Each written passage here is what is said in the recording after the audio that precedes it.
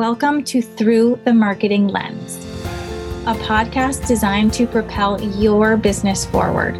I'm Katrina, your host, marketing obsessor, and an entrepreneur turned business and marketing strategy coach for women who want to start, grow, and scale their businesses with power. I see what works and what doesn't, and I'm going to share it all. I'm showing up for you here every Tuesday to deliver business tools and strategies in fluff-free episodes. So let's dive in together. Oh, hello there. Welcome to today's episode of Through the Marketing Lens. Today is all about identifying who your ideal client is and going beyond that with what to even do with that information. I'm really excited about this episode because this is a major tool and I know it gets a lot of airtime, but people don't always know what to do with that information, and that's a big miss.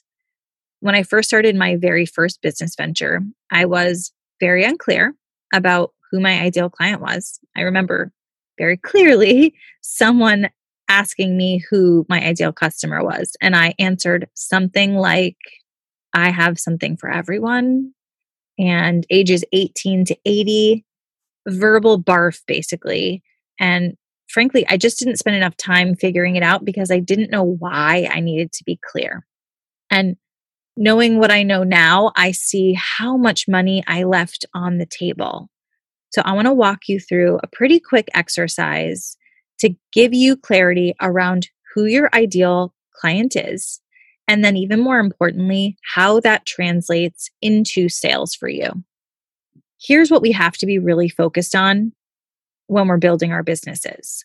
We are not selling to ourselves, right? I know that gets lost in the throes of our day-to-day business. And you may even feel like, oh, but I am the client. That's cool. But getting even closer to who the ideal customer is really important. And we forget that our customers aren't necessarily exactly us. So another way a friend put this all to me was pick a muse like Woody Allen does for his movies and then create around them. This really stuck with me. So I'm going to use the word muse from here on out. I just like that word better for what we're doing. I'm going to give you 12 questions to ask yourself about your muse. Then, this may sound crazy, but I want you to draw your muse, name him or her, and I'm going to ask you to pin this up somewhere where you're going to see it often when you're working. I do this with my long-term clients who are just starting out. And depending on where they're working, they might put it on their computer or pin it in their office. So here's the questions. If you're not in a space where you can write these down and do the exercise with me, that's okay. I want you to come back to this exercise though. Don't stop listening. I want you to hear the rest of this now. But promise yourself you're going to come back and do these 12 questions. Number 1, is your muse a man or a woman? Number 2, what is their age range? Pick a 10-year span. Number 3, are they married, divorced? If not married, explain why. For example, maybe they're too young. And if they are not married, do they want to get married? Number 4, where do they live? Pick a region or an area. This can be on the coast of the US somewhere or in an urban area. Just get as specific as you can as to where they live. Number 5, what is their socioeconomic status? Number 6, are they highly educated? Explain.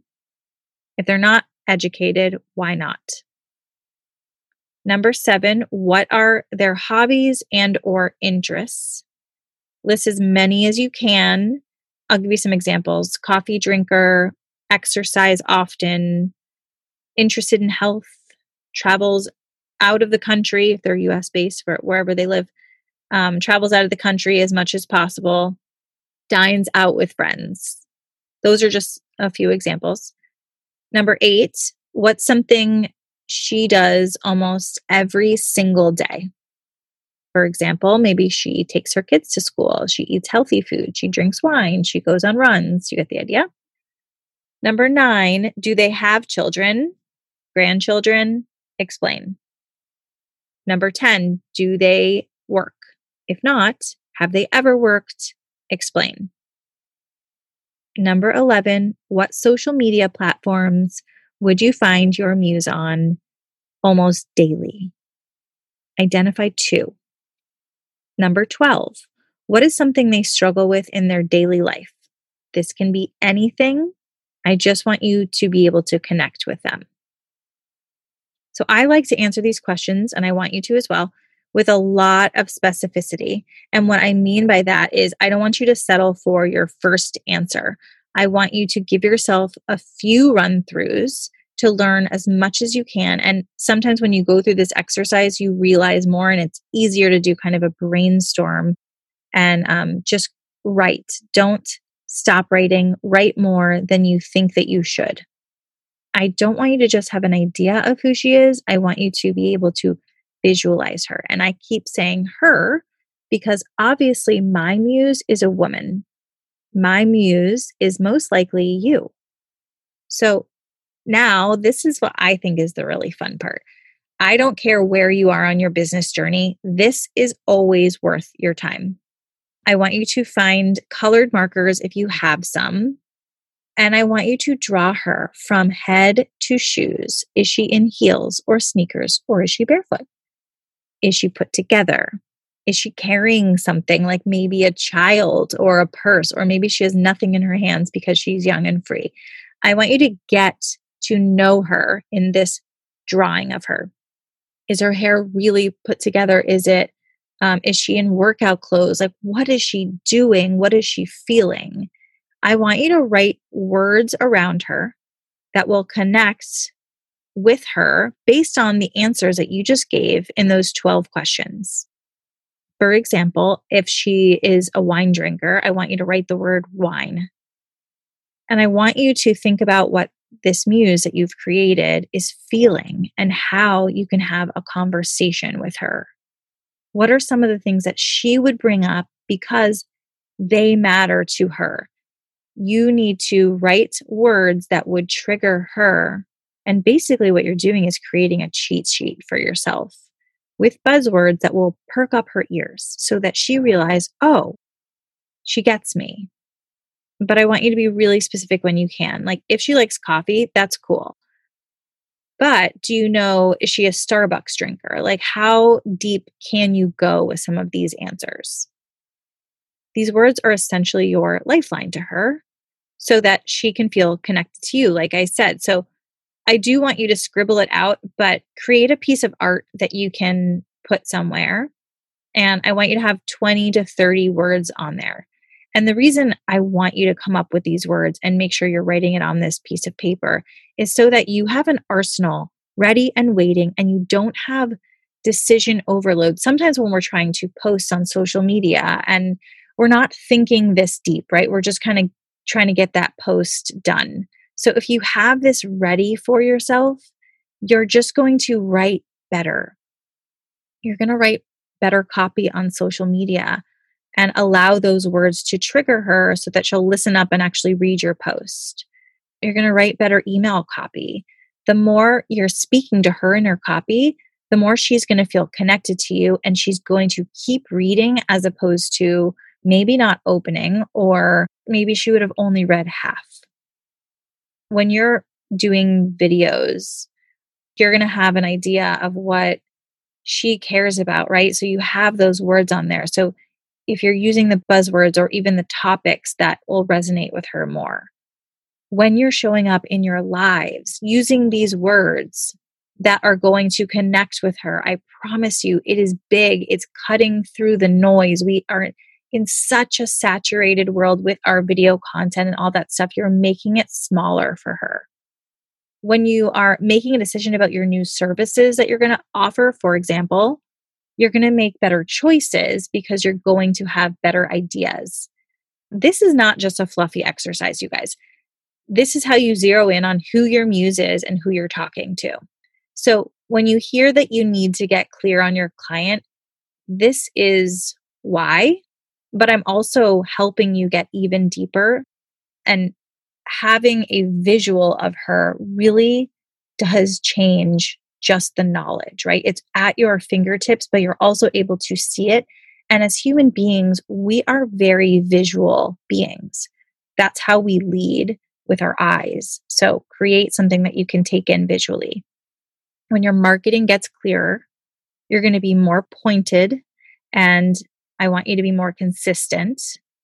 So you will undoubtedly see a difference in who is attracted to you. It's going to change that for you the more clear you are. And that's a good thing. You cannot do business with everyone. You cannot. It's not possible. So you need to focus on who that person is, who that muse is, and talk directly to her. This is a first step in your really, really strong marketing. And good marketing leads to sales and money, right? You still need a strategy. I'm not going to lie to you and tell you this is everything right here. No, this is just the beginning. But good strategy without the clarity around who your muse is only going to work to part of its potential. Because you are being more clear, you're going to see more followers on social media, right? People are going to resonate with your posts so much more. This is where people share stuff because they think, oh my gosh, yes, she's speaking to me, right? When you share a post, what makes you do that? Think about that. More people are going to read your emails, especially if you're using really good subject lines with some of these words. More people are going to join your email list because when you ask them to join your email list, you're going to be using words that actually resonate with that person. And all of these are going to lead to sales. Be consistent with your words. And my best advice to you is to do this again. Put a calendar alarm so that you revisit this exercise in 3 to 6 months. You'll be amazed at how much your business will evolve and how much more you will know. So the more often you do this, the more you're going to actually create sales for yourself. I actually have an entire lesson on this in my new course, which is Building a Badass Business. I basically created this course to be a less expensive way for someone to get access to my methods of marketing and guiding you around to actually how to start your business all the way to building a repeatable marketing plan that will make sales over and over and over. I'm in the middle of my beta testing right now, and we already have women saying that they're doing things in one day that has taken them months to actually try to do. Isn't that cool? That's basically everything to me. This is why I'm doing everything that I'm doing. I want business to feel unintimidating. If you're just getting started in your business, get on the wait list for Building a Badass Business. We are open on the wait list, and you'll be the first one to know about when it actually opens up. That wait list is on my homepage on my website, KatrinaAaronson.com. And in other news, next week we're going to be talking a bit about social media, which I know is interesting to a lot of people, and some of the must-dos, a couple of things that have really worked in my business in particular. You guys, I am endlessly grateful for you trusting me with your time. These episodes are meant to propel your business forward because I wish someone had guided me when I first started out. So if you like what you're hearing, please go rate it and review my podcast. Share it with someone else that this would resonate with. I would really appreciate it. And that's how these little engines grow. I will see you next Tuesday on Through the Marketing Lens. Thanks for being here.